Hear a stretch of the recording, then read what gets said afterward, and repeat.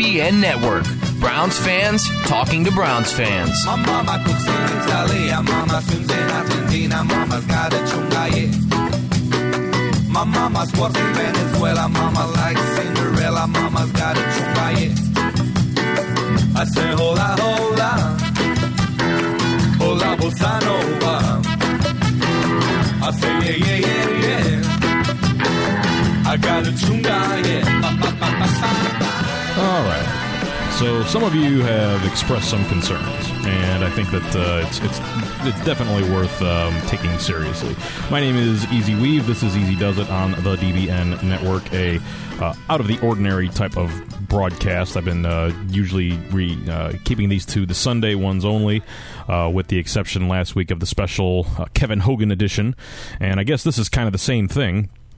It's the post Kevin Hogan edition, and I think that you can definitely hopefully we'll find out tomorrow. It's a Tuesday evening as I'm putting this on right now, and just kind of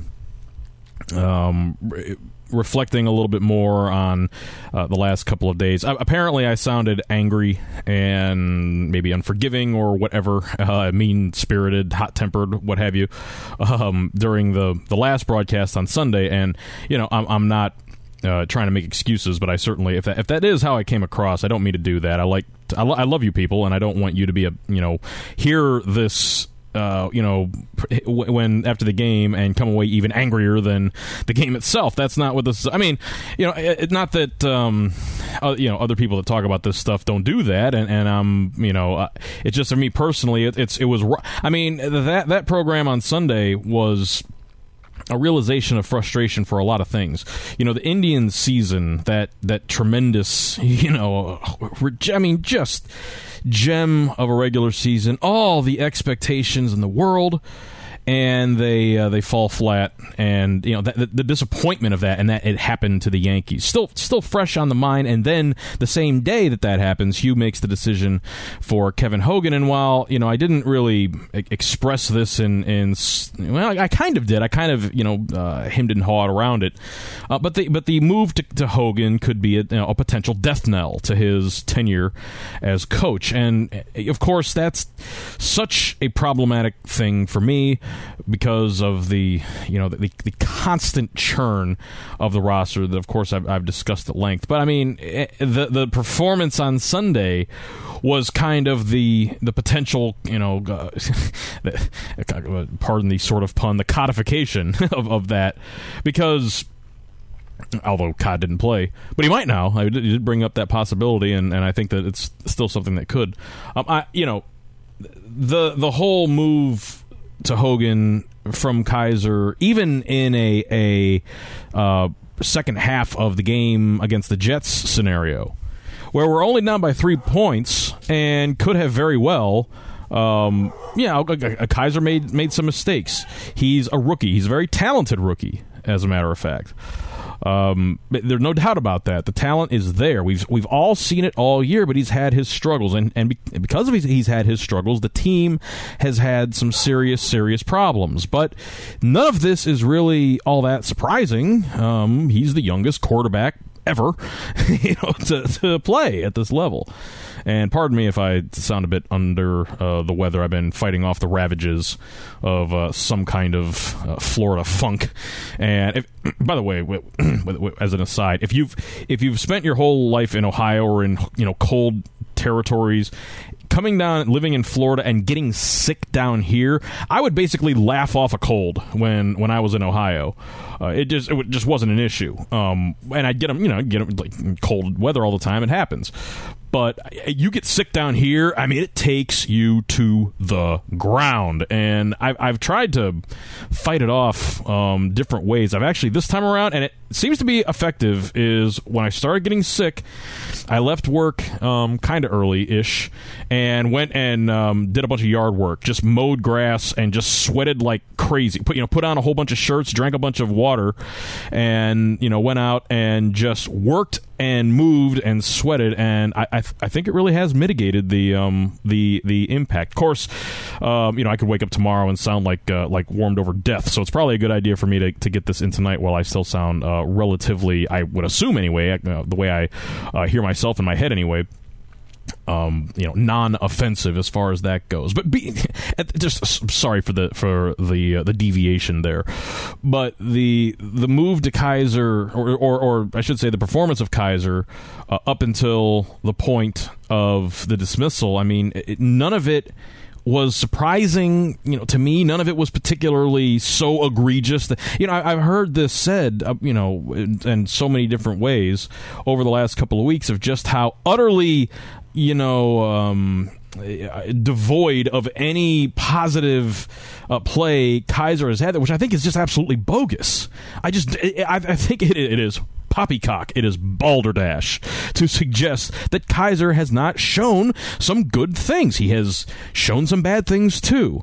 But, I mean, you expect that sort of a mixed bag from a rookie that, he's definitely... Oh, and by the way, it's very important to mention here that as he has played, and really up until the game last week against the Jets, playing with, I mean, honestly, possibly the worst wide receiving core in the NFL history after Corey Coleman went down.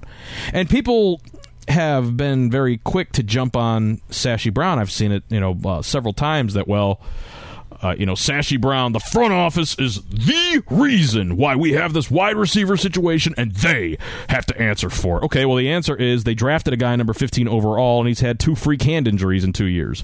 When he was on the field, when he was on the field, his second game, he did everything that you would expect a big-time wide receiver to do, and then someone stepped in his hand and practiced the next day or 2 days later.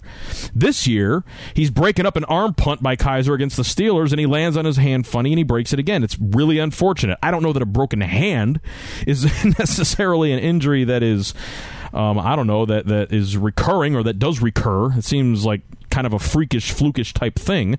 But obviously, it's a problem if you are a wide receiver, obviously. So at that point, he's been sidelined for a lot of this year, going to miss a lot of games, and I understand that if he's not on the field, then then he's...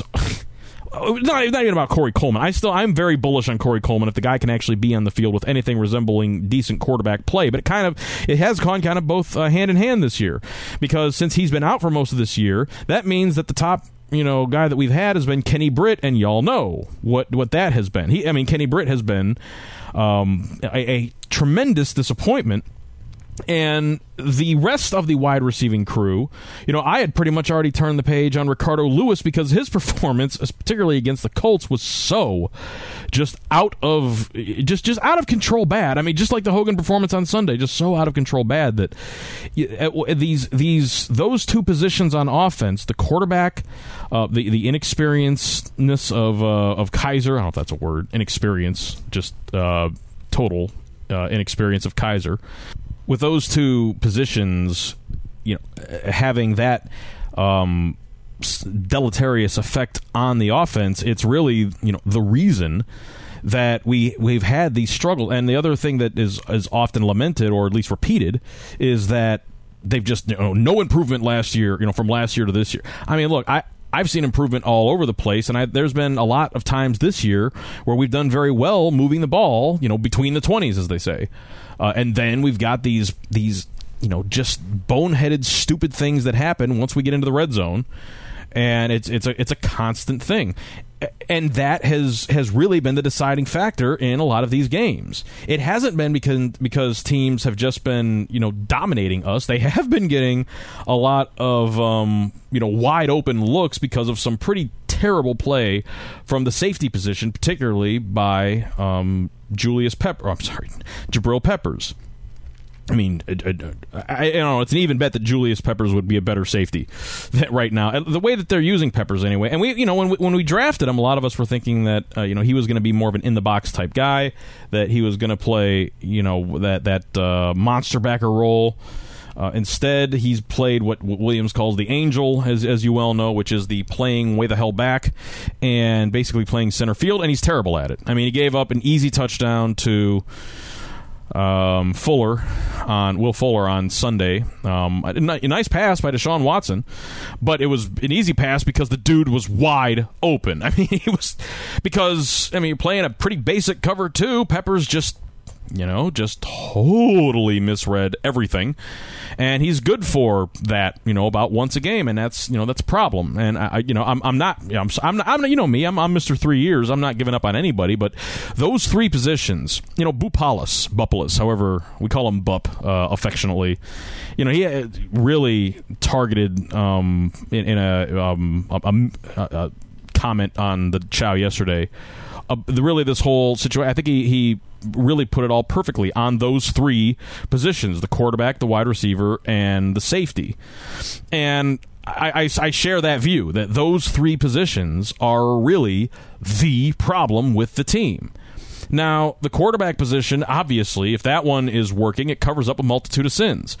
And while I am definitely one that believes that the quarterback position is substantially more than the wide receiver position, I'm basically of the mindset that if you have, ordinary, regular wide receivers, you're basically okay. We haven't had that. We haven't had anything close to ordinary, regular, average wide receiver. We've had terrible, horrific wide receiver play, and that's going to cause a problem for a rookie quarterback. And to a lot of people's credit, people like Navi, I remember him specifically pointing out before the season started, I'm concerned about our wide receivers making it difficult for the quarterback. And of course, I'm like, whatever, man. You don't know, whatever, dude.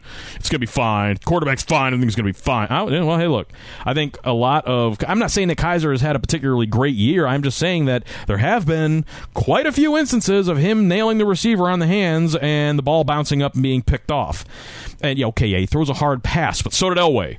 And I realize that, I want to set the bar higher than that because, of course, we know Elway's overrated. But I'm saying that, I'm not gonna get mad at a quarterback for throwing the ball too hard, unless you're talking about, the guy's 5 feet away from you. And he does that sometimes, but that's certainly correctable. Point is, there was nothing about what Kaiser was doing that looked to me like it was uncorrectable over a long period of time.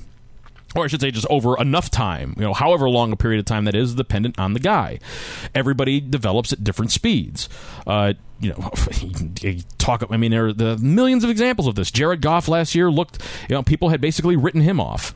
And look at him this year.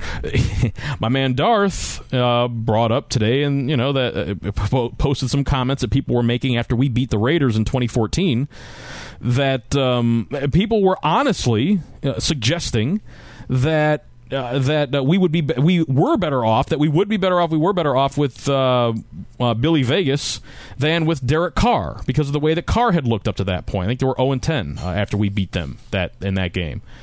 So what I'm saying is that people don't know anything. I'm being respectful here. A lot of people pop off about this crap when we're 6 freaking games into the rookie season of Kaiser, talking about him specifically, but any rookie class.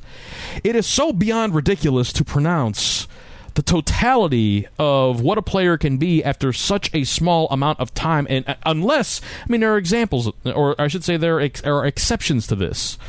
As it turned out, when Vegas finally got into the game for the first time, Nelly.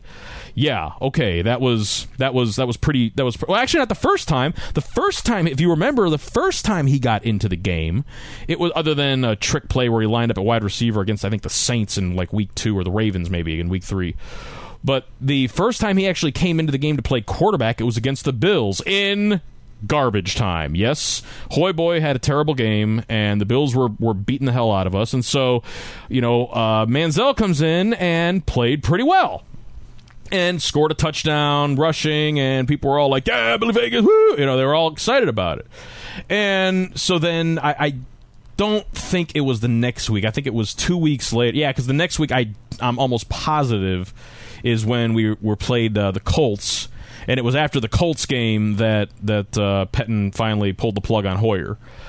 But prior to that, in the Buffalo game, Manziel looked pretty good. He was making, he was connecting. I think he had a nice long completion to Josh Gordon, if memory serves. So, okay, so people were now. A couple of things about that. What does that tell you? Defense, preparing for Hoyer all week, and then backup quarterback comes in garbage time, looks pretty good. Maybe. Just saying, maybe that's not the best of situations to be determining whether or not a guy can play, Kevin Hogan. You know what I'm saying? In that type of a circumstance where you bring in a backup quarterback and he's playing against a defense that's already, first of all, they didn't prepare for the guy. Second, and in many cases, they're a second team at that point. So you got second team guys playing, basically, a knockoff of the prevent. So they're just trying to, eat up time and letting you march down the field. Not letting you, but they're not it's a different game plan at that point. There's certainly deviations of this, and teams, by the way, lose games doing this. I'm not saying that it's that it's the right thing to do necessarily, but it is what teams do. It's just the way that the game is played.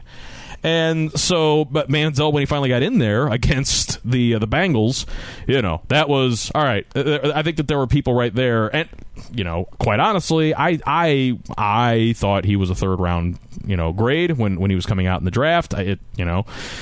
But when we drafted him, it's like, all right, maybe I'm wrong. Maybe it's not as bad as I think.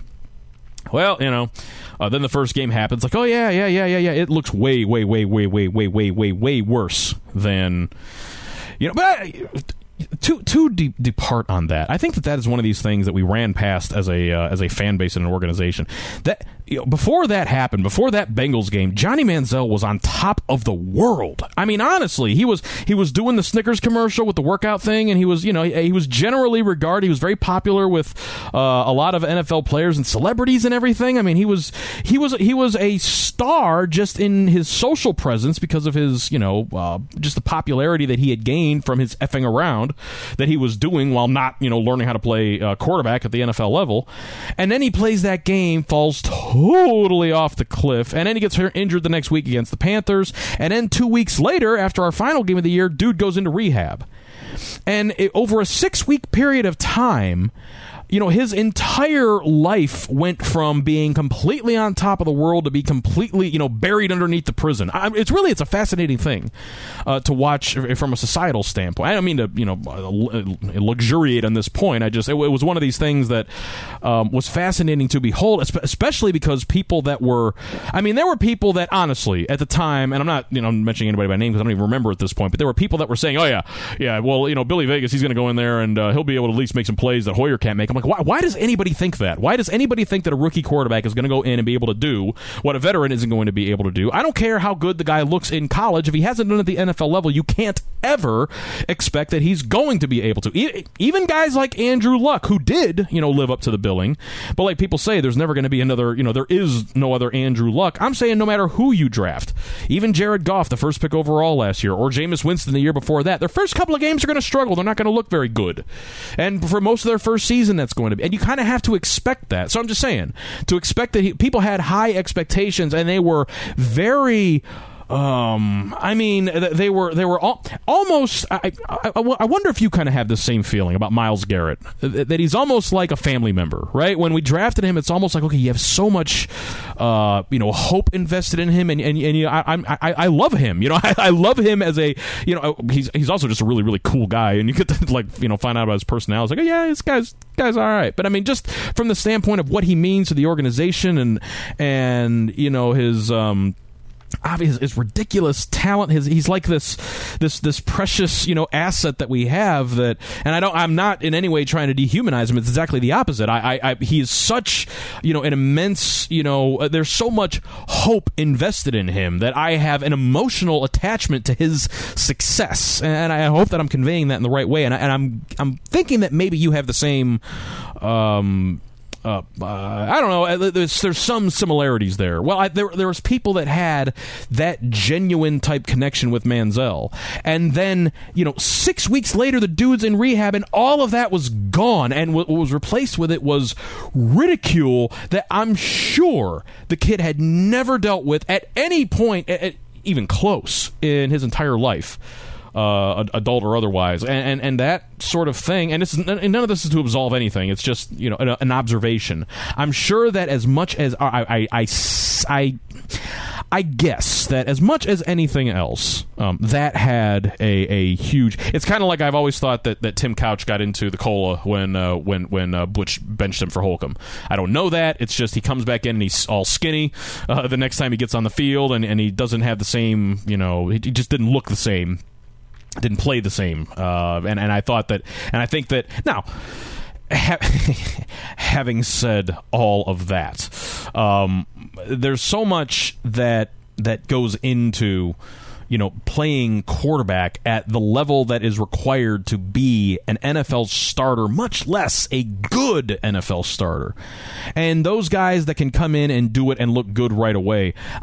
People argue about Carson Wentz. I think by and large the guy has looked pretty great, all things considered. And I'm not saying that with any sort of joy. First and foremost, because I hate the friggin' Eagles, man. I really do. I do not like the Philadelphia Eagles at all.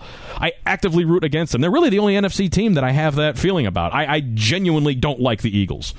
I really mean that. It's like, as far as my hierarchy of hatred goes in the NFL, the Ravens are above basically anything in any sport and most things in life, as far as my hatred goes.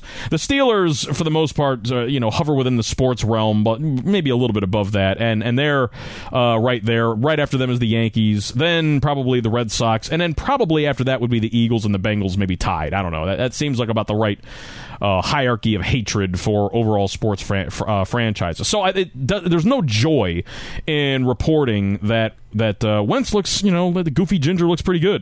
I'm sorry, dude, if you're out there. If you're listening to this, Carson Wentz, you have a soul, and I wanted us to draft you, by the way.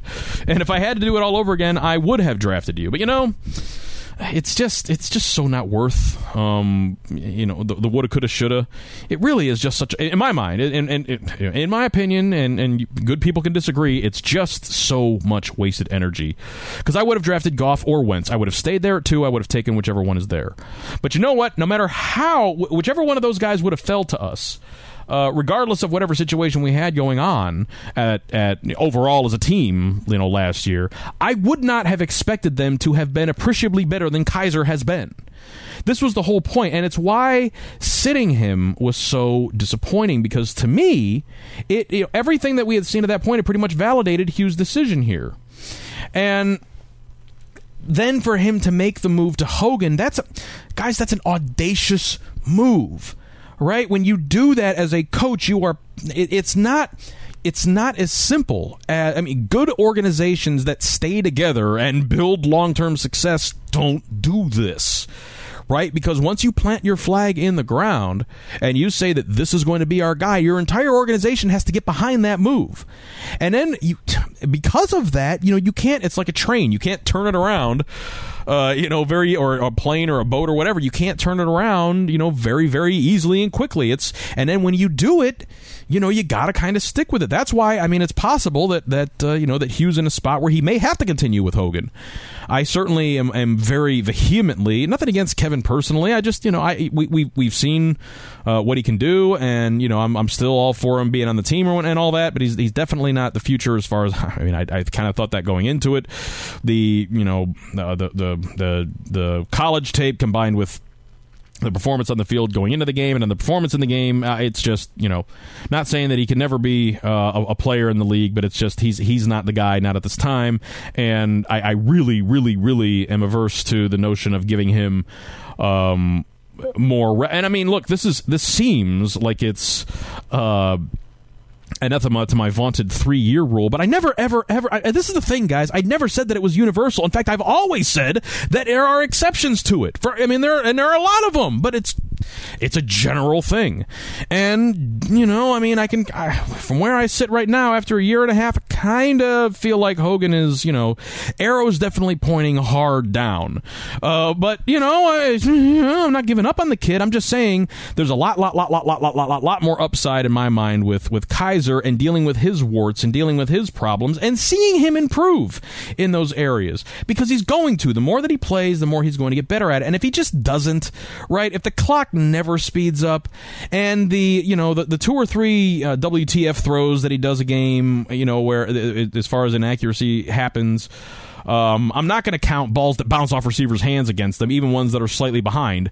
I'm talking about the ones that are just bad, inaccurate passes. If we go into all of the rest of this year when no games and he just never gets over that and goes into the offseason, doesn't seem to show any improvement, okay, fine. Then we've got, at that point, we'll have the ammunition to get whichever quarterback that we want in the draft for the third year in a row. Well, actually, last year was the only time that we had anyone that we wanted.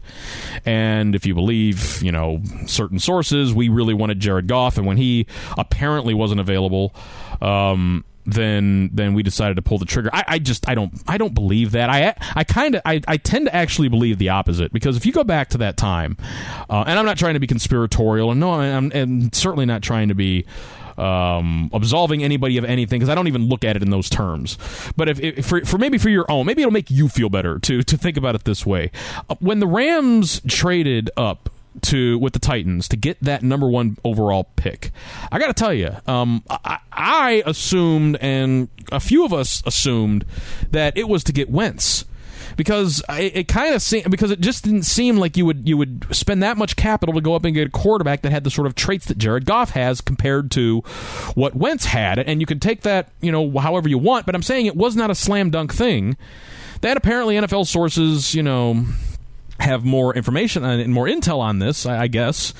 But if they knew that the Yams were going to take Goff, then and that was their guy, fine. They didn't like Wentz, and so they decided to trade down and push the chips into to 2017. And then when 2017 came along, they decided they didn't like Trubisky or Mahomes, or the alternative version of that is they thought that they could trade up with the Titans and get Trubisky, if you believe one version, or that they could have traded up to get Mahomes, or was expecting him to fall to them at 12, and then the chefs upset everybody by jumping up to kneecap them at Buffalo. And then further, if you want to add to this, that Hugh really wanted Deshaun Watson, but that Sashi went the other way, traded the pick. We took Peppers instead, and then took Kaiser. And if you just look at right now today, and if you I don't try to be snooty or snarky with anybody else. If you're just going to look at numbers and no other context, then Watson for Kaiser and Peppers. I think I'd rather have Watson right now. But it was never about right now. This is the whole point. This whole process. Not to deviate from the quarterback conversation. That's the whole point. This whole thing was always going to take a long time. Why do I say that? Because everybody said it was going to take a long time. At the end, it was really obvious what we were doing, that it was going to take a long time. Guys, you saw what we did. It's not unfair to say that we didn't have to do it, but we did do it. We blew the thing totally up. We did it differently. And look, philosophically, I think that you could go back and forth about whether or not that was the right thing to do. With the benefit of hindsight, and even possibly considering the situation at the time, I think, in other words, I don't think that my opinion would vary greatly right now as opposed to then. But I think that if you go back to where the position that we were in, a lot of people, this is, you talk about scoreboard watching. I really am not impressed by the constant, the front office and coaching staff is 1-21. Don't care. Because you know what they were? You know what they walked into? They were 3-18 before they got there.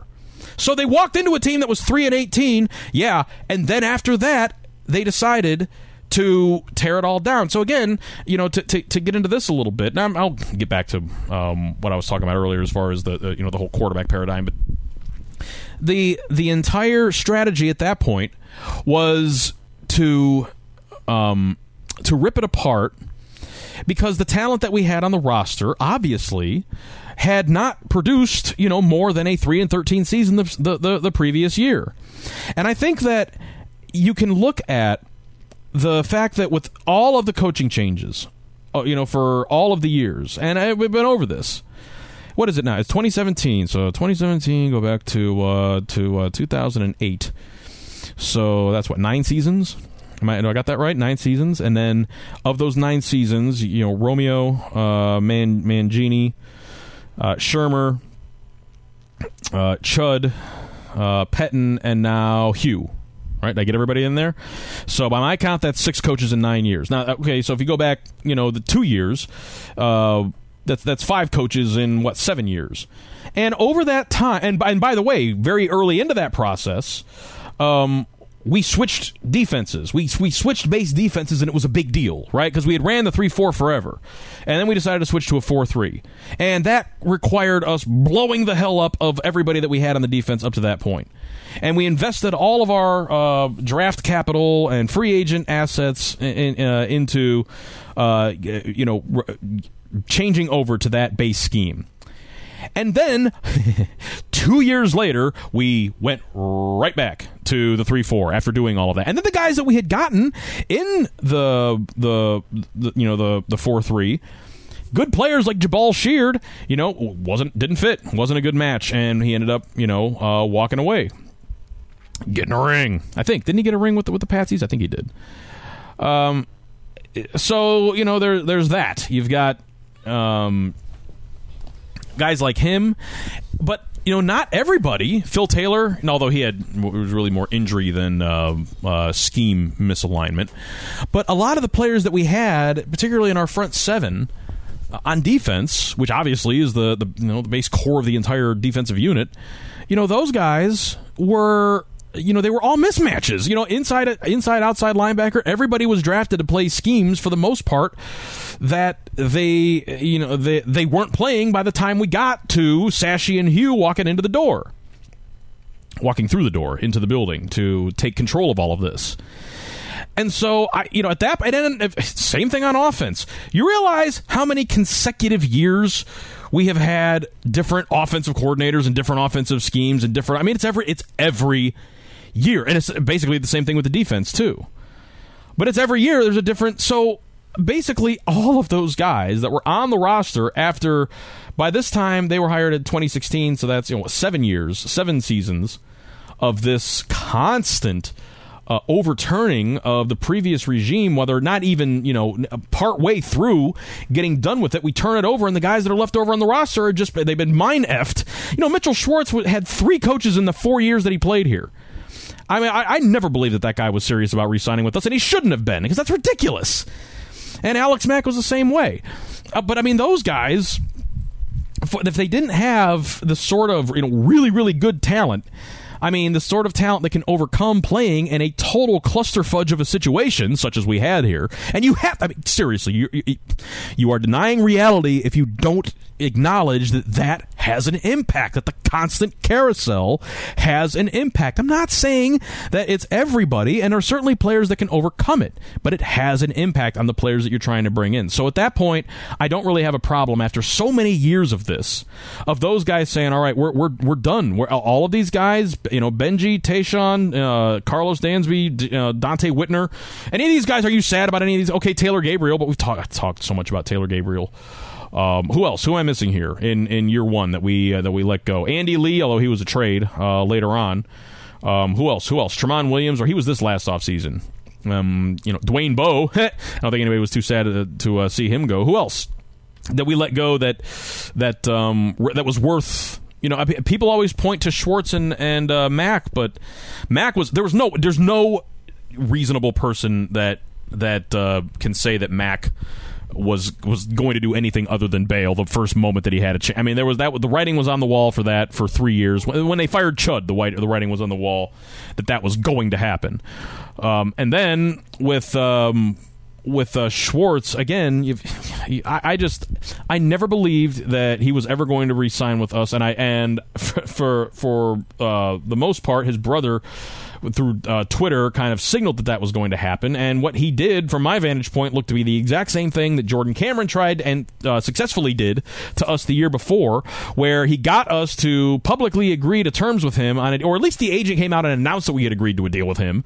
And he then goes out, announces it, gets the Dolphins to ante up, and he signs a bigger deal with them, basically, screwing us and laughing at us all in the process. Well, look, there's no no reason to be used like that. And people, they kind of, I don't want to say hissy fit, but it definitely is way overdone, in my opinion, about how the team just kind of pulled the offer on Schwartz and wanted to prove a point and really showed him. But look, if the guy was not serious about and he got the best offer, and we don't know how all the negotiations went down to begin with.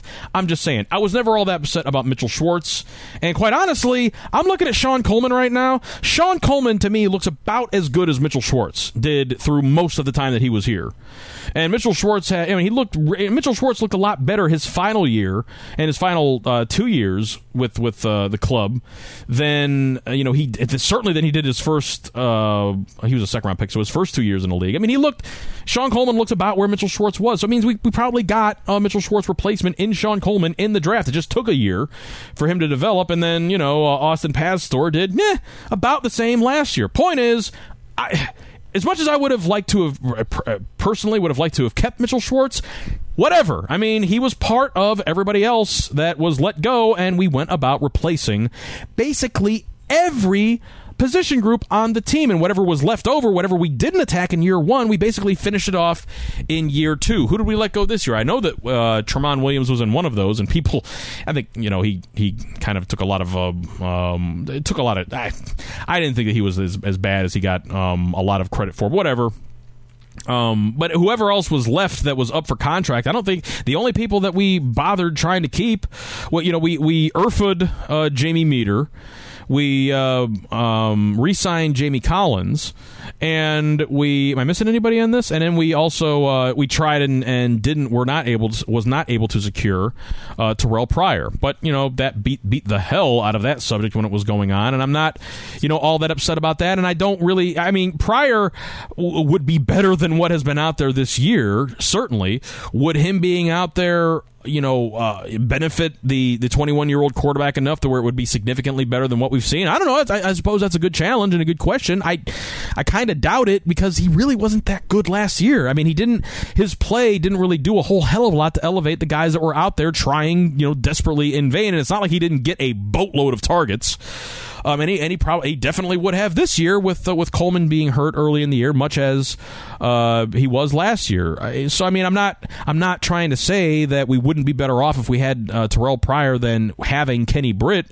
I'm just saying, in the grand scheme of things, I'm just not that upset about any of the people that we have let go, given the way that this franchise was, you have to use the air quotes, constructed before these guys got here. It was a hodgepodge of mismatched talent that was accumulated by various different ultimate people that got fired over a whole bunch of years.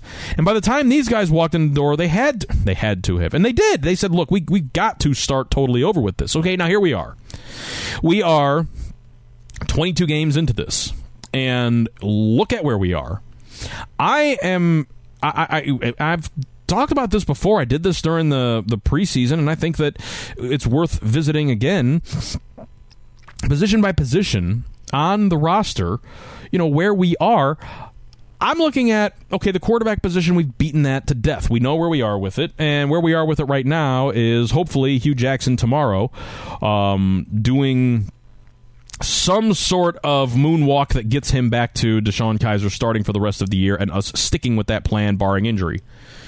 And that might also involve bringing Codd back up. For some reason, I see Codd being in the picture at some point. I find it to be just almost inevitable because of the Hogan decision for a variety of really rabbit trail type reasons that I'm not going to delve into with all of this. But be that as it may, I hope that it's that it's getting back to Kizer. But looking at all of the other position groups that are there, the running back position, I've not been impressed terribly with Isaiah Crowell. He's had his moments. He's made a couple of splash runs, I guess. I've been very invigorated. I love Duke Johnson. I think he's proven to be clearly our most productive and our best offensive playmaker. No doubt about it. I would love to see Duke be the feature back. It seems it seems apparent that he has, issues, being on the field to take on that sort of workload. And okay, fine. I'm not going to hold that against him. That's not really, all that unusual. Somebody made a very it's a very interesting comparison to Eric Metcalf, one of my all-time favorite Browns. Eric Metcalf, just if you were around and you watched him back in those days, man, he was fun to watch. Just lightning quick player, was a threat to score every time he had his hands on the ball because he was faster than everybody on the field. He was faster maybe not faster, but he was as fast, maybe a click faster than Deion Sanders. And he was legitimately one of the fastest players in the league when he was playing for us.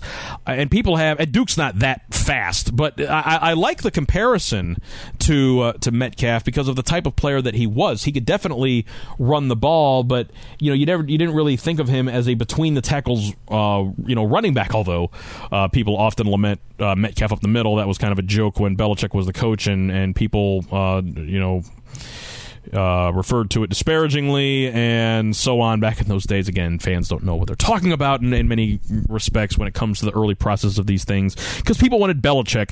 I noted this yesterday. People wanted Belichick out of Cleveland basically from the end of his first year, especially after we had a close loss to the Oilers where Matt Stover missed a chip shot field goal that would have won us the game, or would have tied it and brought it into overtime. And by the way, people hated Matt Stover and wanted him gone after that. Stover was terrible. Belichick was terrible. All of this was known by the fan base after 13 or 14 games of his rookie year, and it stayed that way until about week 5 or 6 of the 1994 season, wherein we ultimately finished 11-5. So, just saying, fans generally don't know about that, but I didn't mean to get bogged down in that. Metcalf, during those days, was a tremendously talented player from the standpoint that he could beat you at various levels, not just at running back, he could also beat you as a receiver. I think Duke is he's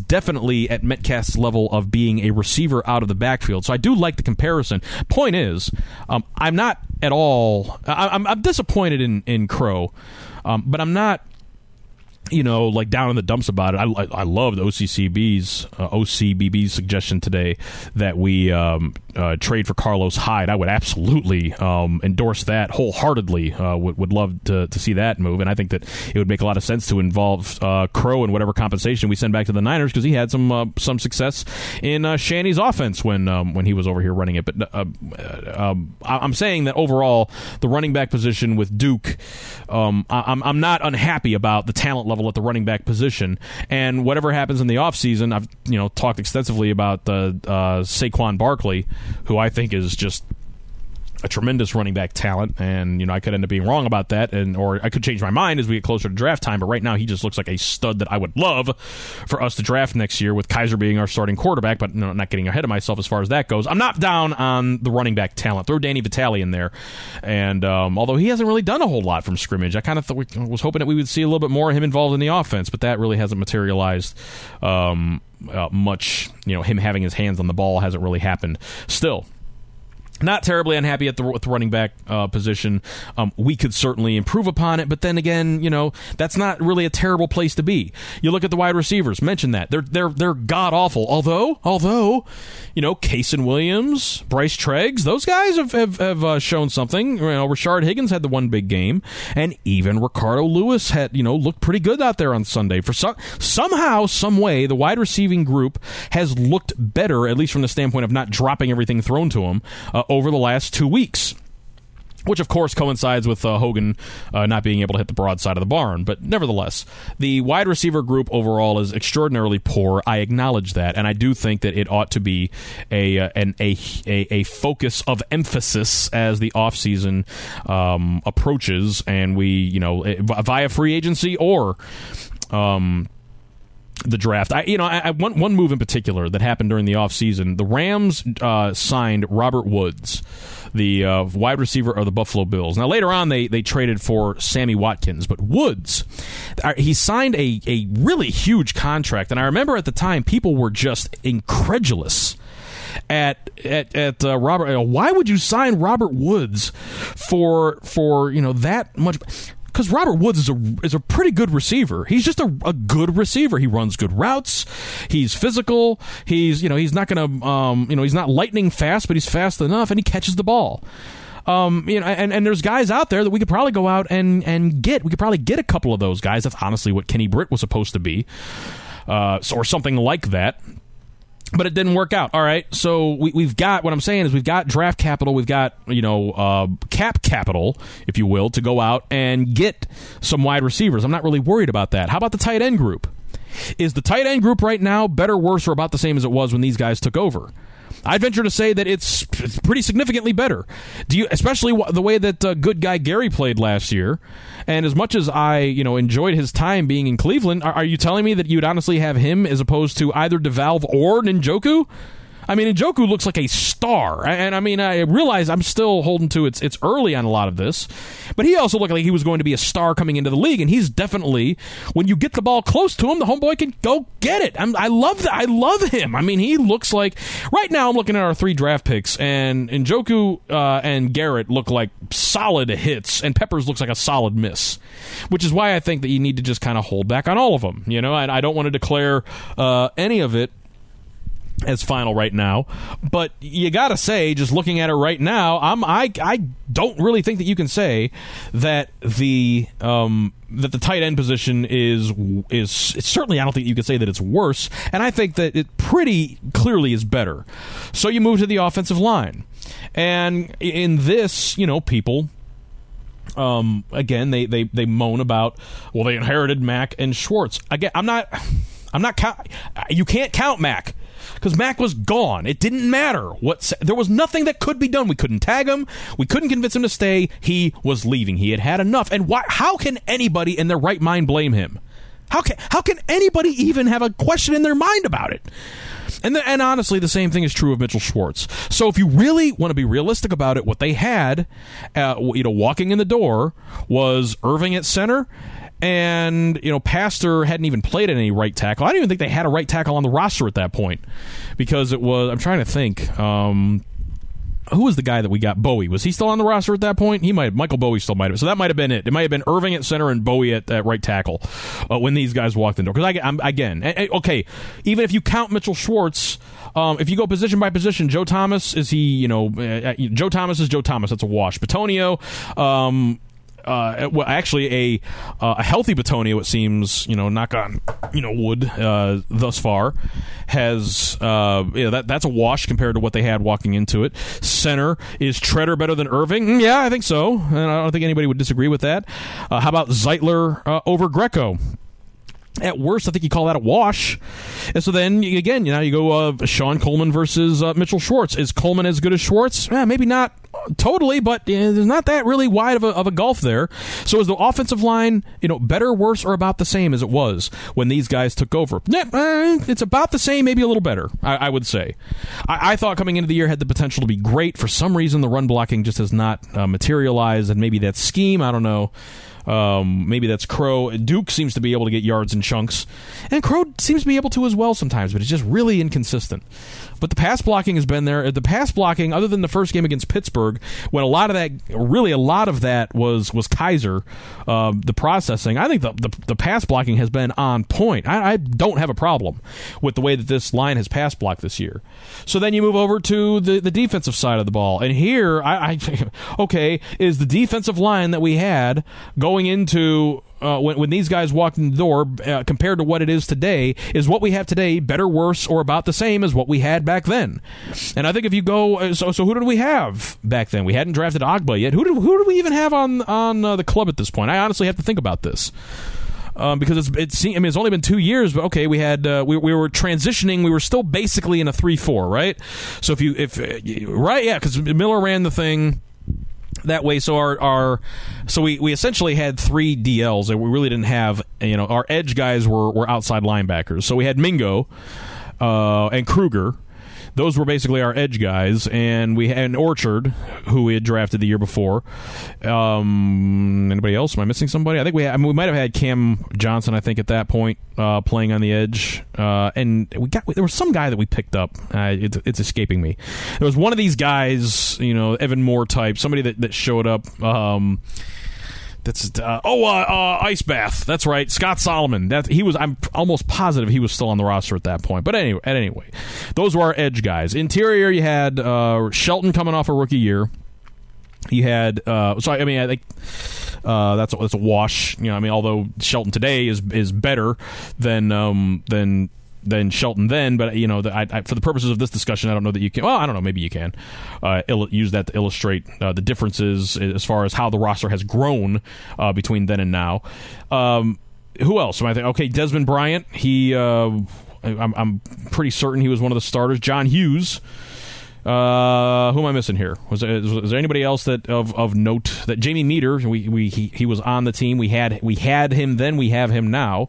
Him and Shelton are really the only ones of that group that are still here. We divested ourselves of Bryant after he missed all of last year with the pec, and then we just flat out cut Hughes. When did we cut Hughes? Was it in preseason last year? I don't even know. I think he wound up with the Colts, if memory serves. So you compare that to what we have. We'll keep that delineation.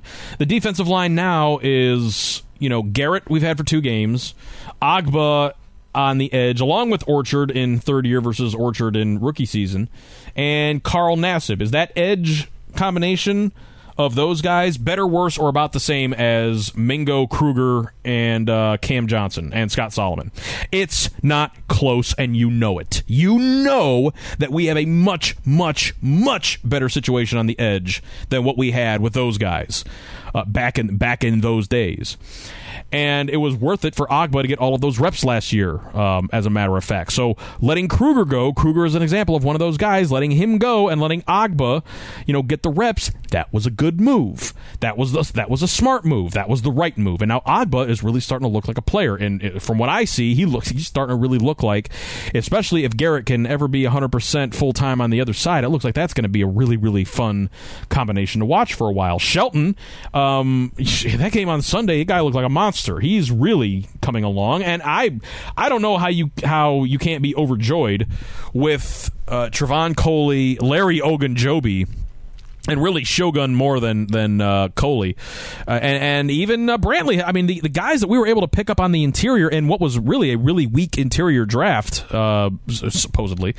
Although the only one we got out of there was Brantley, and Ogunjobi. But we really got some good young talent on the interior. Okay, so is that better, worse, or about the same as Meter, Shelton, and Hughes, and Desmond Bryant? I'm definitely liking our guys better. We are shutting the run down. We haven't done that since Dick Duran was the coach. And so, I don't particularly think that's close. I think that overall, then, when you look at the defensive line as opposed to now versus 2 years ago, it's clearly better. It's clearly better.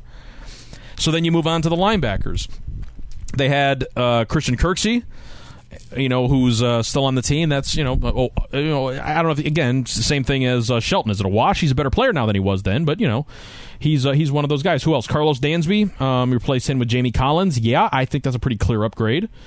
Who else? Who am I forgetting here? Tank was on the team. Didn't really play a whole lot on defense. We have Tank. He's on IR, but has Joe Schobert played better than Tank did? I think so. He's kind of, I don't know if regressed is the right word, but he's not been as, I don't know, he hasn't popped as much on the screen the last couple of weeks as he did earlier in the season, especially in the preseason. But I don't even remember who else we had at playing linebacker of note, so I don't know that Dominique Alexander or Deion King, I don't know who else we had at that time. I'm sure if I sit and look at the roster, like, oh yeah, we had that guy, but I don't remember who else we had that was playing linebackers. So is the group that we have now better, worse, or about the same as the group that we had 2 years ago? Is there any question about it that it's better? I think that it's clearly better. And look, some of it's better just by Kirksey just developing as a player. Sometimes the roster just gets better because players get more reps and they get better. Sometimes players just get better the more experience they get in the NFL. I realize that for some people. After 3 years of saying this, I realize that for some people this is just something that is very difficult to ascertain, but it happens. And so just by Kirksey just playing, and trust me, there was a lot of people that wrote that guy off very early in the process as well. But, he looks And he's certainly got his flaws. I'm not saying that he's, that he's anything terribly special, but he's a better player now than he was 2 years ago. Overall, the linebacking core is better than it was 2 years ago. So let's move on to the secondary. And I think that here it's very important to delineate, to differentiate between the cornerbacks and the safeties. I think if you look at the end of if you look at what they had with Joe Hayden at the end of 2015, and even taking into consideration what ultimately the contributions Joe Hayden made to the team in 2016, compare that to Jason McCourty. McCourty better? Is that, what do you think? If you compare where we are in 2015 with Joe Hayden compared to where we are right now compared to Jason McCourty, who's better? I'm going with McCourty. I think McCourty's a better player. Look, if you go back and read the stuff that I wrote, I wasn't really talking at that point. We didn't have the network up and running. We were still in our infantile stages of creating really clever GIFs to post on the Chow every day, which were awesome and everybody loved and looked forward to, and it was it worked out quite well. But I wasn't talking at that time. But I definitely wrote at length, a lot of length about how I really had thought that Joe Hayden had played, really going all the way back to 2014. He had some nice moments, but he also got burned a lot. It's really been his whole career. But I'm just saying that he was already kind of on that decline, and in 2015 he played terribly whenever he did play, but he was hurt most of the year. So I'm saying if you compare our number one guy, Joe Hayden, to our number one guy now, clearly Jason McCourty, yeah, I think McCourty's definitely a better player and definitely an upgrade at the position. So then who else? Who did we have on the team that was playing at the cornerback position? Again, this is off memory, but we had Tramon Williams. I probably mentioned Tramon Williams more today than I ever have in any program previously. But we had Tramon Williams, who everybody despised for various reasons, and which I didn't think was all that bad of a player. So compare him to Jamar Taylor or Breon Body Calhoun. Who am I forgetting that was also playing cornerback for us? I know that we drafted Gaines. He doesn't count. Who do we have that we let go? Had to be somebody that I'm just not thinking of that we had on the roster. And we had Buster Screen. We let him go the year before, though. We let him go after the 2014 right? Yeah, it was the 2014 season we let Buster go. Who else did we have that was, I don't even remember who we had playing at cornerback. So I mean, I don't know that whoever else we had playing at cornerback was appreciably better or worse than the combination of Jamar Taylor, Breon Body Calhoun, and we haven't seen Howard Wilson yet, so that's kind of a wild card in the mix. So then based on that, and I'm sorry, I'm not looking any of this up, I'm just going based off memory here, but I paid pretty close enough attention that I think that if I can't remember if a guy played for us, it probably wasn't all that significant, right? I mean, it probably worked out that way. I remember when Sheldon Brown played for us because he stood out. He actually did some good fib. But I don't remember anybody. I remember Hayden and I remember Tramon. And all right, how could I possibly forget? That's why I couldn't remember that. I couldn't remember who we had on the team, because who we had on the team, it just to use a Grand Theft Auto-ism, it hit me like a slippery fish. We had Justin Gilbert and Pierre Desir on the roster. Yeah. All right, I was about to call this a wash. The cornerback position is clearly better than it was. Honestly, I don't think there's any room for debate that the combination of Jason McCourty, Breon Body Calhoun, Jamar Taylor, and whatever we get out of Howard Wilson is better than Joe Hayden at that stage, Justin Gilbert, Tramon Williams, and Pierre Desir. Not to say that Pierre Desir couldn't still become a player. He showed up in the preseason, but whatever. Yeah, I think that the cornerback. Now, the safety position. This is one where we can definitely, if you look at, they had Tayshaun Gibson and Dante Whitner. Now, both of those guys had come off of really, really, I don't want to say horrifically bad years, because I kind of need to leave some histrionics in the back pocket to describe what Peppers has been, and to a lesser extent, but still for the most part, Kindred. Kindred, I think, gets a lot of undue love. He's not done very well this year, I don't think, in my amateur pedestrian view. But I think ultimately the safety position this year has been very, very poor. I don't really think, and this is, I think, a legitimate question possibly, because you look at the talent that's there, you may be able to say, is this a scheme problem, or is this a talent deficiency? Right now, I'm maybe not even talent deficiency is the right word. I think that Peppers has just played just very, very, very poorly, and I think that he's one of the most talented players that we've drafted in a long time. I mean, a clear, crazy talent. But there's just a disconnect in instincts, ability to diagnose, and it's cost us a lot. And now, but honestly, Tayshaun Gibson and Dante Whitner, I mean, you got to really kind of go back and forth on this, because those guys were really, really bad. I'm sure we had somebody else that we had. I'm not thinking. Well, we had Ibrahim Campbell was a rookie. Ibrahim Campbell is still on the team this year. Ibrahim Campbell is a rookie versus Ibrahim Campbell now. I'd say that's about a wash. Not really all that terribly impressive. And although there's a guy that I was really investing a lot of hope in. But anyway, I think that you could probably say, as bad as Gibson and Whitner were, yeah, the safety position probably was better than it was 2 years ago, but I still, even if I had to do all over again, would not. To me, that doesn't. There's nothing there that then translates to, well, then we should have just kept Gibson and Whitner. No, I'm good with letting both of those guys go. I'm good, and I don't know. Is Gibson still starting for the Jags? I don't know. I haven't been paying close enough attention. I thought that was a bad move. It turned out like it might have been pretty good for them, actually. But whatever. I don't think that Whitner's playing for anybody, but I don't know. Honestly, I don't. I just don't. I'm sorry that I don't have that prep in front of me, and I've failed you as a show host yet again. But whatever, I'm willing to concede, as bad as they were and there's somebody that I'm missing too. There's somebody that I'm missing that we had at the safety spot. Did we have Jim Leonard? No, Jim Leonard was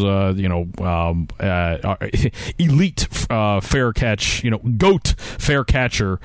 Jim Leonard was he was the year before. And honestly, I wouldn't mind just having a guy fair catch every time, but whatever. We've talked about that in the past as well.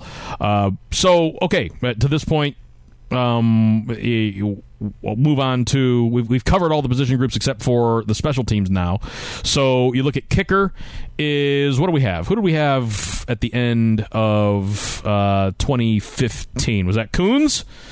Was that Travis Coons? I think that was Travis Coons. Travis Coons versus Zane Gonzalez. What do you think? What do you think? I'd pick Zane. I know that he had some struggles against the Jets, but Coons, I think, had an unfixable trajectory issue that once teams were able to key in on it, he was getting every kick was getting blocked. It was ridiculous. At the end of the 2015 season. So even though he had a really accurate year up until that point, but it was just one of these things. He didn't miss a kick until the kick 6 against the Ravens. Had to suppress a curse word there. But he didn't give up anything. He made all of them until that one. And then that one, after that, then all of them were getting blocked. So there was a problem with that fundamentally. So I don't know. Maybe people would prefer Coons. But I think that at very least, it's not worse off than we are. So, okay, punter. We did have Andy Lee. Andy Lee was very good. Andy Lee was a guy that we traded for him. People forget this. We traded a 7th-round pick to the 49ers to get Andy Lee. And I'm sure at the time the Niners were like, can you believe that the Browns would trade a 7th-round pick for a punter? And they'd already, I think that they spent a 5th-round pick on the punter the year before. Well, then, of course, Sashi was able to turn around and parlay that into not really people give Sashi credit for getting a 4th-round pick for Andy Lee, but honestly, that was just part of the compensation. We had to give up a 7th, so we moved up 3 rounds. Still really good value. Don't get me wrong; it was still a great trade for us to get Andy Lee, and we got Britton Colquitt. And I don't know, is Andy Lee way better than Britton Colquitt? Honestly, Britton Colquitt's having a great year. He really is it's looked really good. I mean, is he better than what Andy Lee was? Okay, I'm even willing to concede that Andy Lee was a better punter than Britton Colquitt. Okay, fine. Fine. I'll give it to you. I think, honestly, personally, I'd probably give the nod to Colquitt because he's played really well. But whatever, or even much closer to a wash. But I'll give you the punter. Return game. Did we even have a return guy? We had Benji. Okay, we had Benji. Did have Benji. And he was also on the wide receiver, part of the wide receivers. So yeah, wide receiver, we already covered that, was better. And yeah, Benji was certainly better as a return guy than what we've seen. Although Peppers finally got his first. I thought he made a good punt return move. Just it wasn't a very long one, but it was just a good move, catching it on the run and making a nice. It was only a 14-yard game. But he certainly hasn't been. Benji, the moment that he got on the field, he was electric, and certainly, and that year he was good. So yeah, definitely a better return game that they inherited, and thus divested themselves of, let go of, and that has not been adequately replaced to the same level as yet. So what else? Long snapper. Was Hewlett the long snapper? I don't know. I don't care. I don't even remember who the guy was before him. It'll actually come to me when I'm thinking about it because the guy had a weird name. But I think all long snappers are... I think for some reason long snappers are just supposed to have weird names. Anyway, it's a wash. Hewlett's fine. I don't recall there being any snap issues. So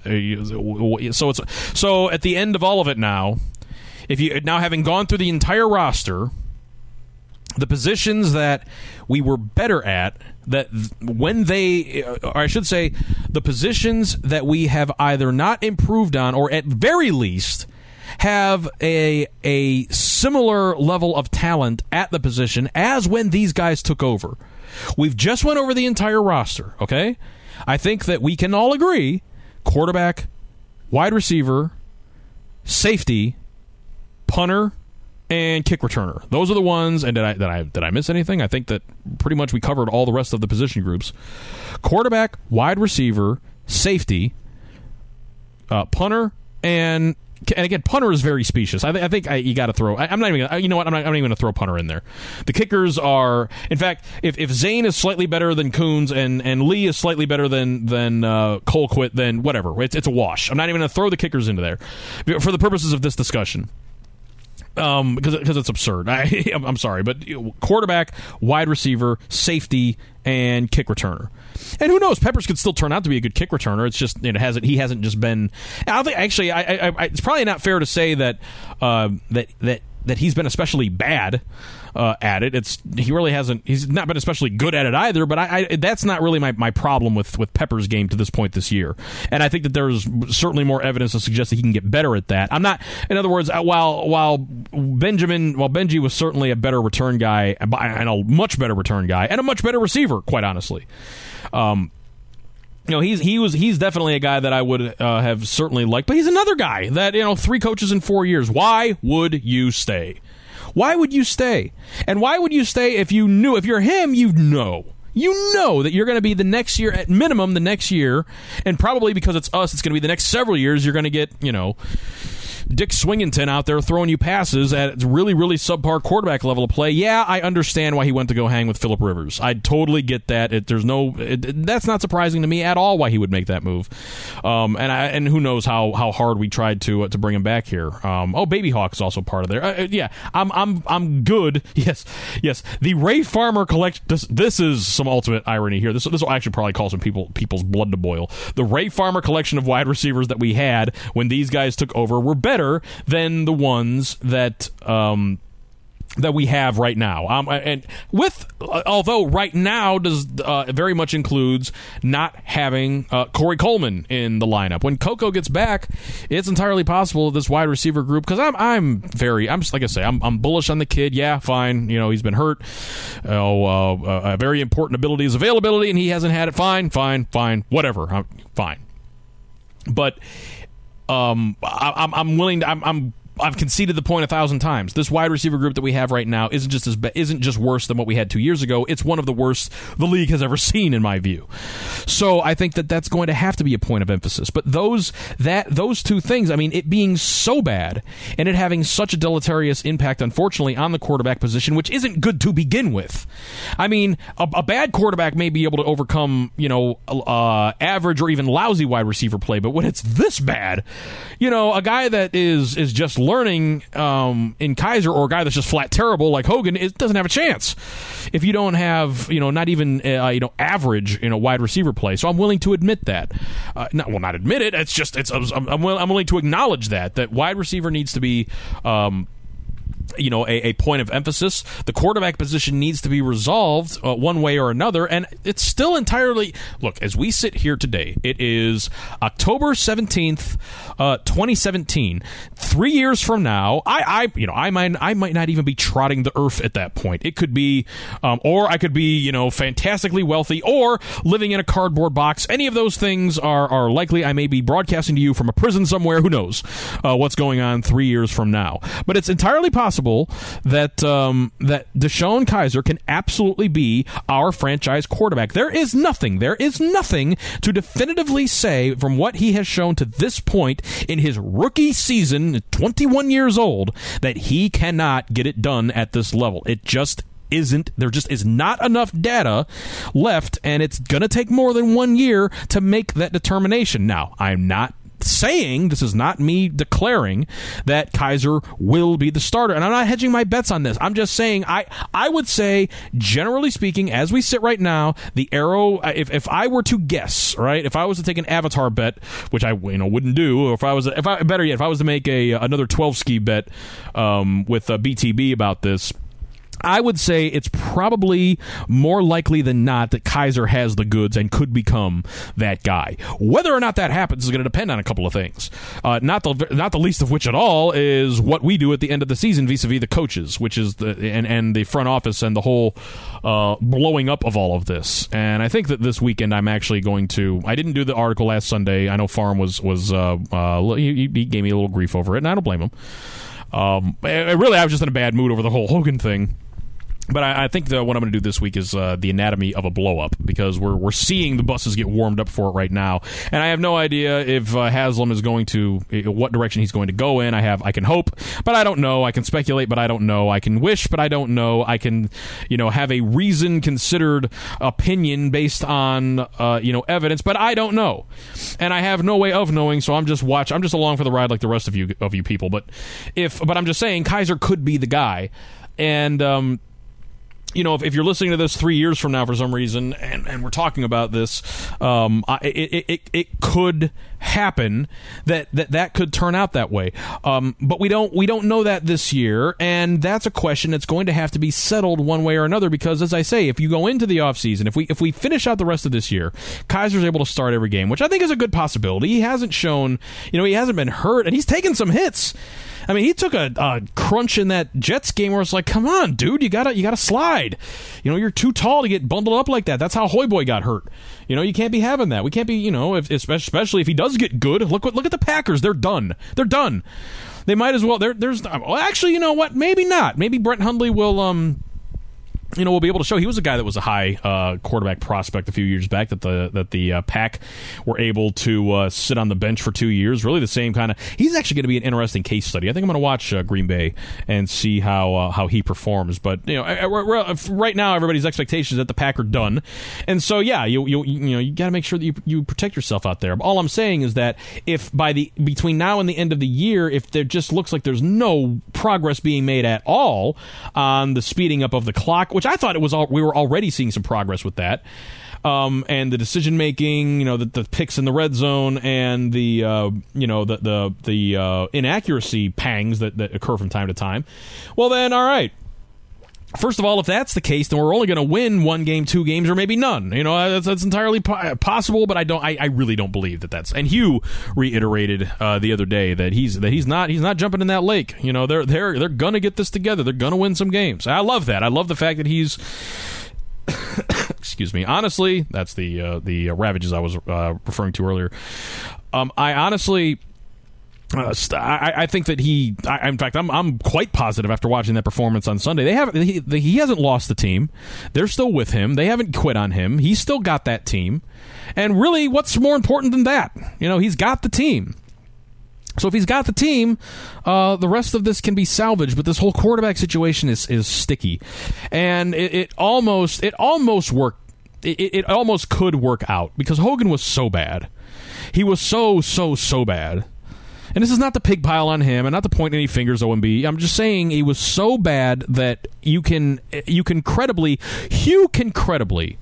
go to the cameras and say with a straight face, and to his team, I think, with a straight face and say, look. And he did say this on Sunday already. I never said that we were done with Deshaun. I just, I felt like he needed to take a step back, and I do, believe in Kevin. It's just, he had a rough day out there, but I still believe in Kevin. It's just that we're going to go back and make this. We're going to go back to this. We're not going to make another change this year. We felt like it was a smart move, and people I think would buy this. That we just felt like it was a smart move to. Not that I care if anybody buys it. Really, the only people that I care that buy it are the players, quite honestly.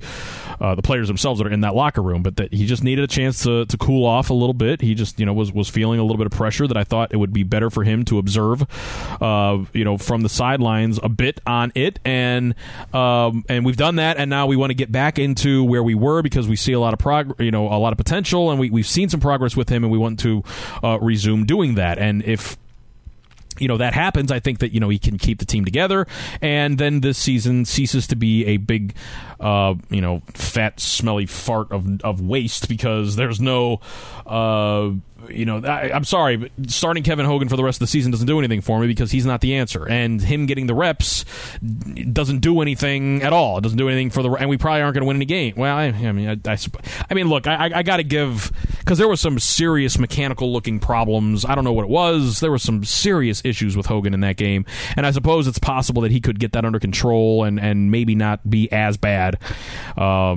which is why I don't find it totally implausible that Hugh, might have to throw him out there for another game or another couple of games. I am not into that. I am not looking forward to that. I don't want that. But I can understand it. I can. That's why the decision. That's why I was so anxious when the move was made last Wednesday, and why I was so angry sounding when I was talking about this on Sunday, because it was so doggone predictable and predicted, and just painted Hugh into this problematic posture where now he's painted into a corner, and now you get into, he's lost the team and they're gonna have to fire the guy, and I start speculating, if they fire him, then you don't have to necessarily blow the team all the way up, and da.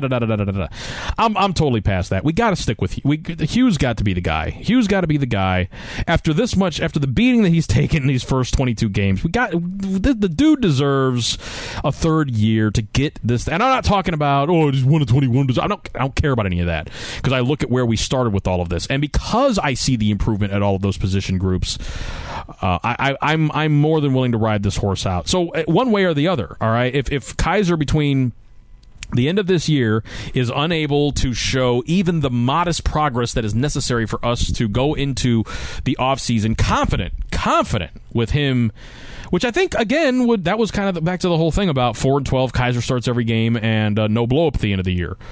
Maybe I revise that now to 3-13, Kaiser starts 15 games, and I don't know, maybe I don't even want to think about. Maybe we just get rid of Hugh and keep Seth. I don't want to think about that. Maybe everybody gets their wish and we add an offensive coordinator. I think, honestly, guys, I really think, and please feel free to tell me I'm wrong in the comment section of the article that I write about this, or you're always, anybody is welcome. Anybody, anytime. I don't know if I say this enough. Anybody at any time is welcome to debate me about any of this stuff on the program if they want to. Just send me a note, and I'll barring something that just precludes our technical ability to do it, we'll hook it up, and I'm willing to discuss or debate any of this stuff, and not in a mean-spirited fashion. I don't want to try to beat anybody down with it. I honestly am only trying to reach the truth when it comes to all of these issues, and I don't see somebody that has a different viewpoint of mine as being wrong. We just can see things differently. It's cool. I'm good to have that. So I'm saying good people can disagree with anything, with all of this stuff. I mean, we're just talking about theory anyway. But I just don't see this whole offensive coordinator, not having an offensive coordinator thing, as any kind of deal, much less a big one. Because I see that we're able to move the ball between the 20s.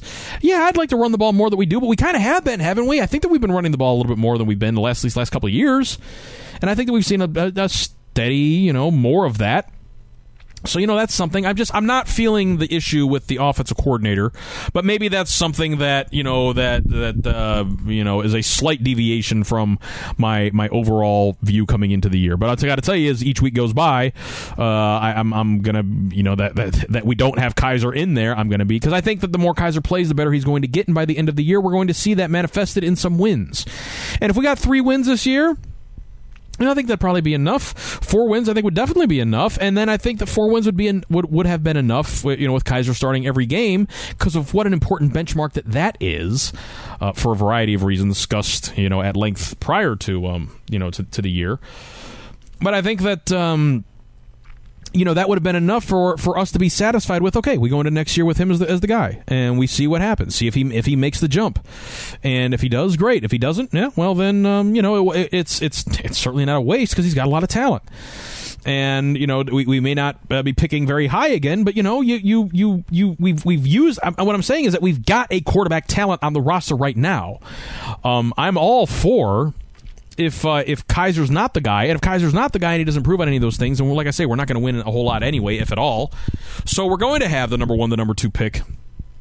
And at that point, I would really, really, really hope, although I've written why I think that we may not, but I would prefer, as I have the last 2 years, I would prefer once more that we just do it and draft whoever it is that we like. And whoever it is that you like, Rosen, Darnold, or whichever one of those guys, and neither one of them may even come out next year, but whoever of them that you like, whatever, that's the guy.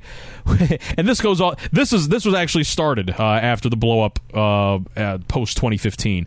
Whoever it is that they like, that's my guy 100%. Right now, my guy is Kaiser, and I think that should be our guy, and I think that is our guy if you're able to read the tea leaves on what he was saying. I could be wrong. By tomorrow at this time we will know. But at any rate, I just I feel a lot better about everything. Not that my feeling of dread and despair was buttressed by, of course, the terrible loss, the Hogan bad play. But as I was getting to earlier, Hogan's play was so bad that it may give Hugh the type of cover that he needs to go. Because if he just goes out there and does middling, and we're in that game, then you can't go back. You can't go back. I mean, you can't go back, until like 4 or 5 weeks go by of us not winning games. But even if we lose them closely, you really, I mean, that's how I'm saying. That's how profound this whole thing was. And after the game on Sunday, I'm thinking to myself, you're still going to have to stick with the guy. Although I did, prognosticate, I guess, pontificate, whatever. I guess that maybe that he would come up with a reason to go back to Kaiser, and the reason was, obviously the terrible performance, and maybe we'll see that, and hopefully that is what happens, and thus I can start feeling a lot better about this season overall, because even if Kaiser isn't the guy, spending this season to find out that information, even though, I think that it probably takes longer than that amount of time, so there is no, surefire way here, but I think that we're in a pretty good spot when you consider that he's part of the equation to fix all of this within the offseason, whether it's going to be him or whether we're going to draft a guy. And if we draft a guy, guys, he's probably going to be bad for a little while. I'm just telling you, he's probably going to be bad for a while. So we're probably going to have to put up with that. But if we do it, we do it. Whatever.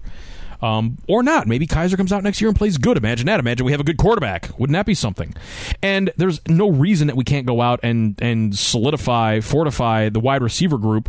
I mean, just getting Corey Coleman healthy is going to make a big move, is going to make a big difference. The guys that I mentioned earlier, may stick with the team and develop further. Talking about Treggs and Williams, and we've got draft picks, and we've got all sorts of money in free agency. Go get some wide receivers. This whole, if nothing else, this season, it's like 2012 or 2013 when we had whatever year it was, we had Devon Bess on the roster, and that was a year where it was like, okay, but we also had Josh Gordon, so it was mitigated quite a bit. But that was a year, because we also had Greg Little, where it was like, all right, yeah, wide receivers that are this bad, that drop passes like this can cripple you, and so they can't be that bad, but basically, you just get some decent guys, and they'll be just fine. And we went out and got Andrew Hawkins and Brian Hartline and whoever else that we've had, Taylor Gabriel and so on, and those guys, for the most part, were fine. Miles Austin, guys that were just, that were nothing special, but they were fine when you had a quarterback to get the ball down the field. We can go get those guys. We can go get 2, 3, 4, 5, 6 of those guys. I'm fine with carrying 9 wide receivers on the roster. I don't care. I'm all for it. I have been maybe the wet blanket on people's dream of getting stud wide receivers. I've been the anti-Matt Millen in the sense that I just I haven't really put a whole lot of emphasis on the position, but I am all the way there. This offseason, let's go get us some big, tall, fast wide receivers. And actually, I don't care if they are slow and small, as long as they can catch the ball. That's all that I really want them to do. I just want them to catch the ball. And yeah, maybe hopefully run, a good route. If you can run good routes and catch the ball, I don't really care if you run a 5.7 40. It doesn't matter to me.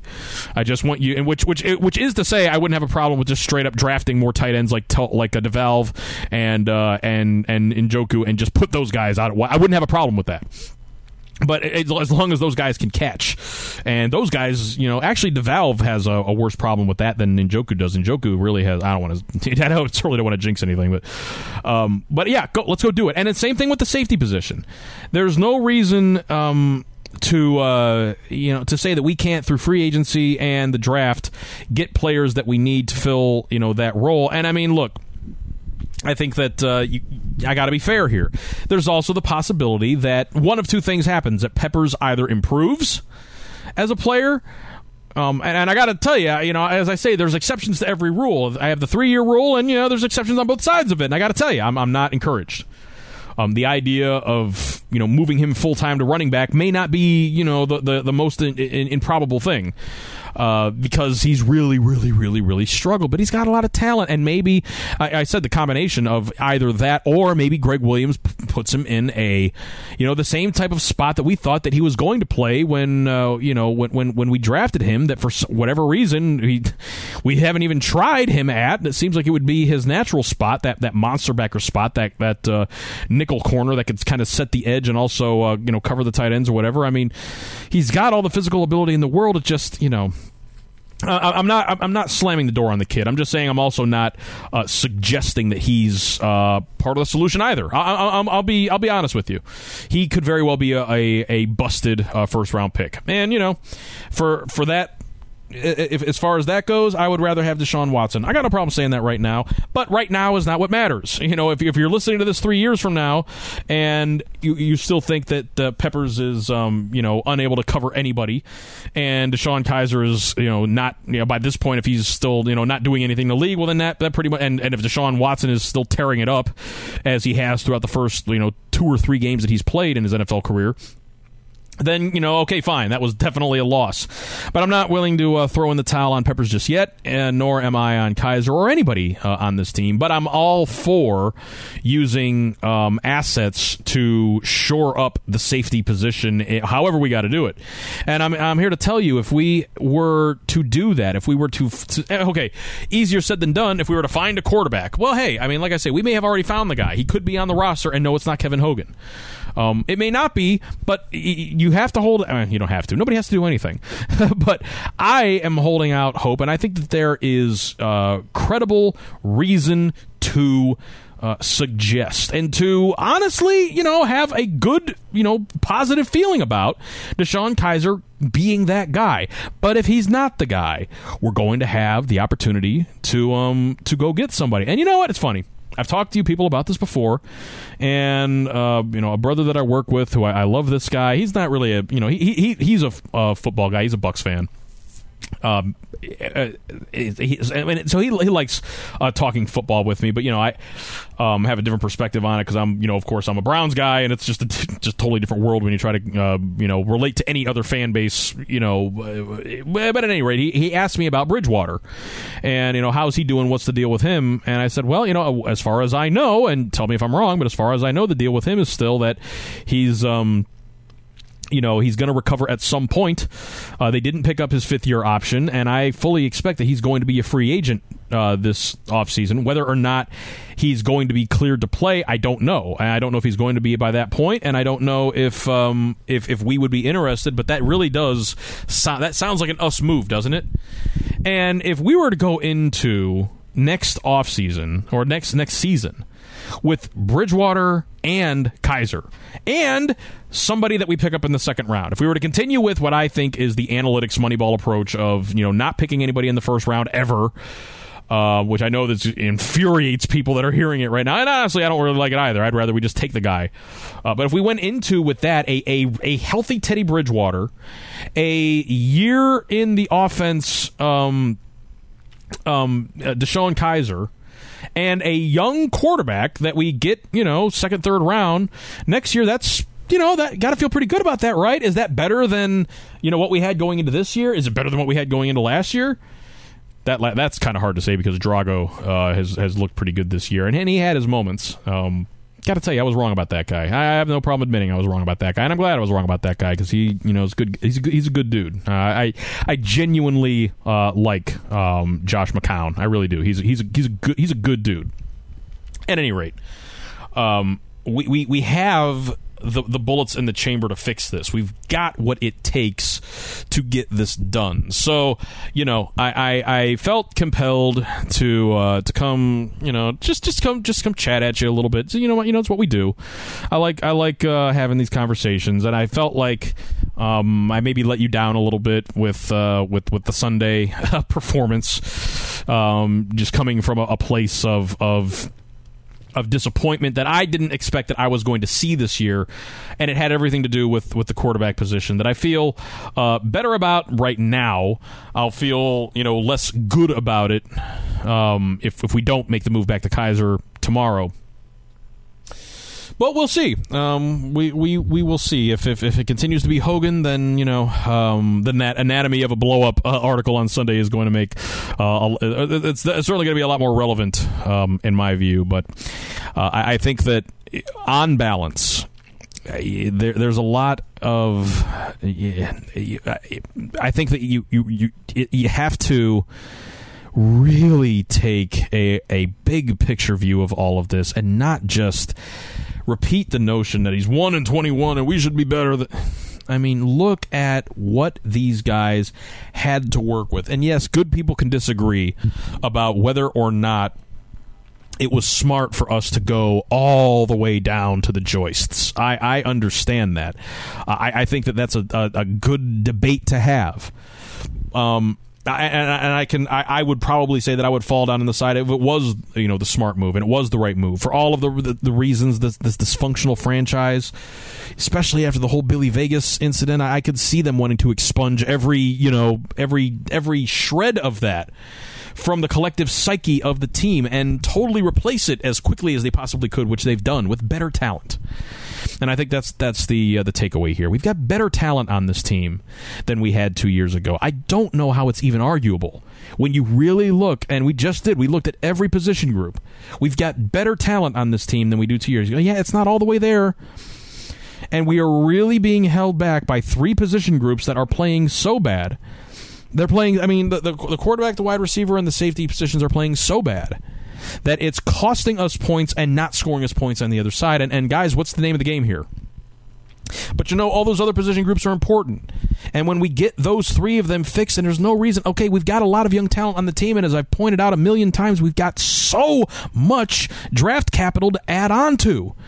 We are beginning this process. We've just begun this process of adding blue-chip, high-caliber talent and acquiring future big-time assets in the future while amassing a ton of cap space. We're going to be able to re-sign the guys that are able to stick. We're going to be able to take more bites at the apple than anybody ever has, which means even if we miss, and we're going to miss, Peppers could very well be a miss. Even if we miss, we can still take more swings because of this approach. And it would be a crying shame.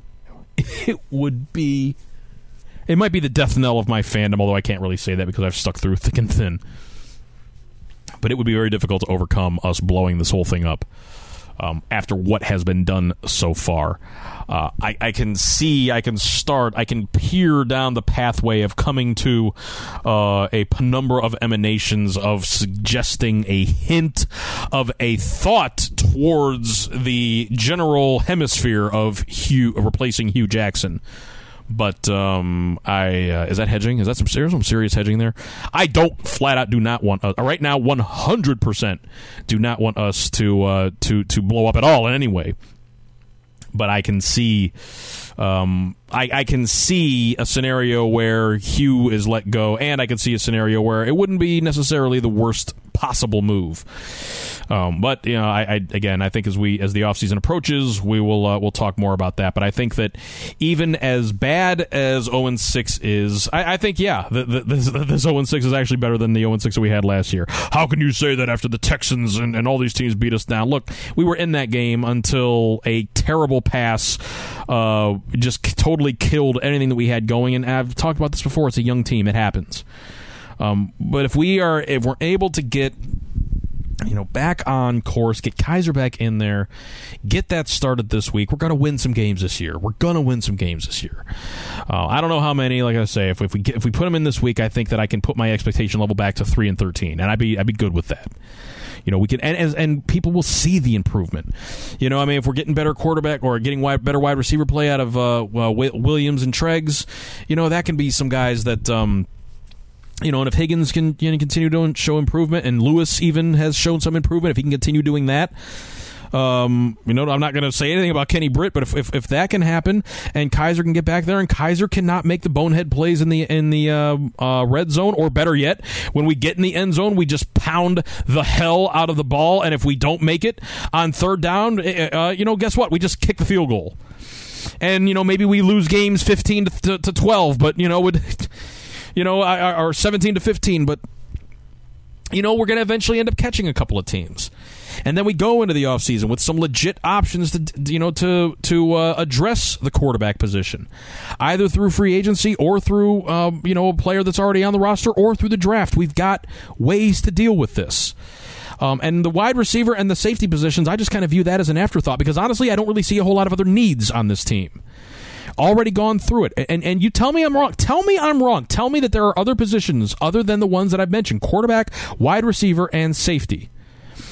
And I got to hand it to Bupp. He's been singing this same tune all year.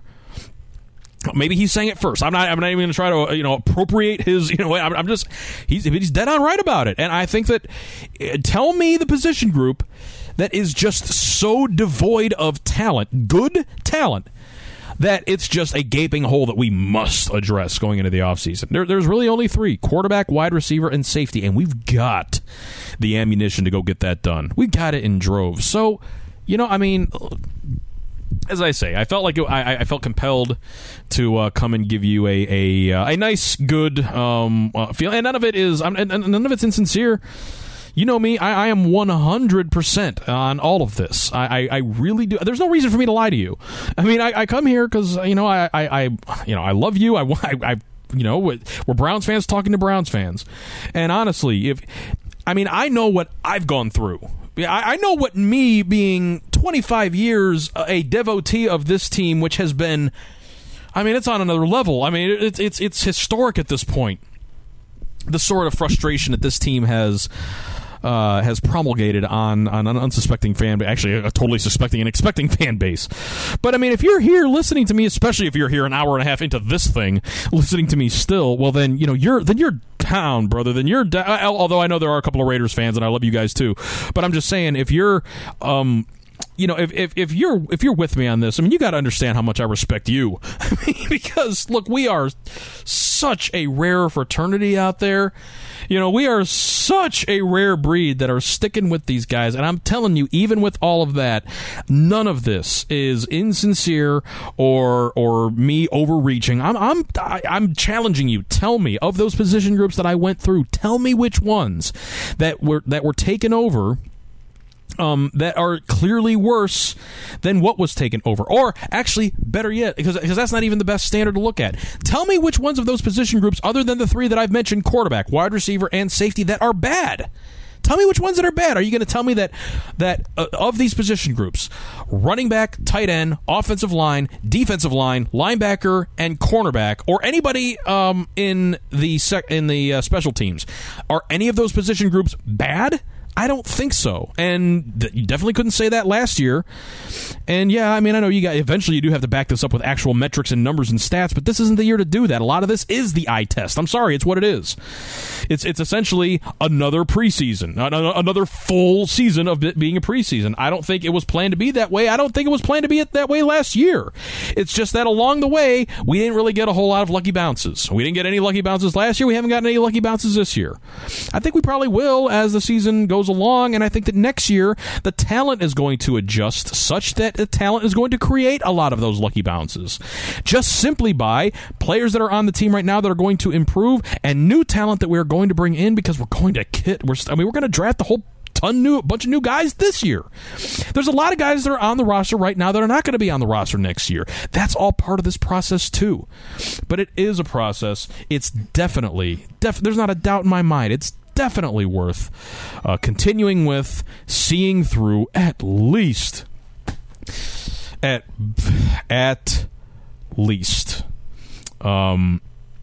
through a third season. Please, I have said this the other day. I would prefer to not prefer necessarily, but I'm not even holding out hope that I see a winning season before I die. I just want to see a build project get to its third year, and if we can do that, then I'll consider it a happy life, which it is already. Even following this wonderful team, it really has ceased a long time ago being about the team as much as it is about, honestly, the fans and you guys.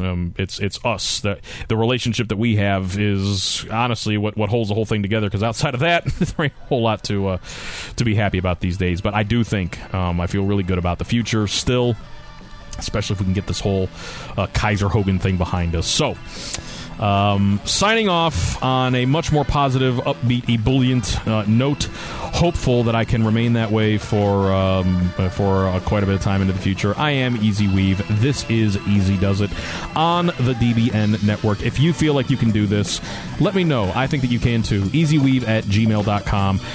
You can also hit me up in the comment section. Whatever, man. Talk to me on Facebook. Whatever you want to do.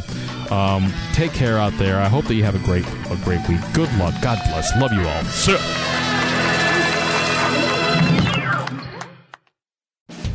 Hi, I'm Karis Fisher. I want to tell you about another podcast you should check out. It's called Recode Decode. Every week, I talk to tech and media's key players about how they're changing our world. I interview tech executives like Facebook CEO Mark Zuckerberg, political figures like Hillary Clinton, and media personalities like John Carreyrou, who literally wrote the book on Theranos. Once again, the name of the show is Recode Decode, hosted by me, Karis Fisher. You can find it on Apple Podcasts or wherever you listen to the show. See you there.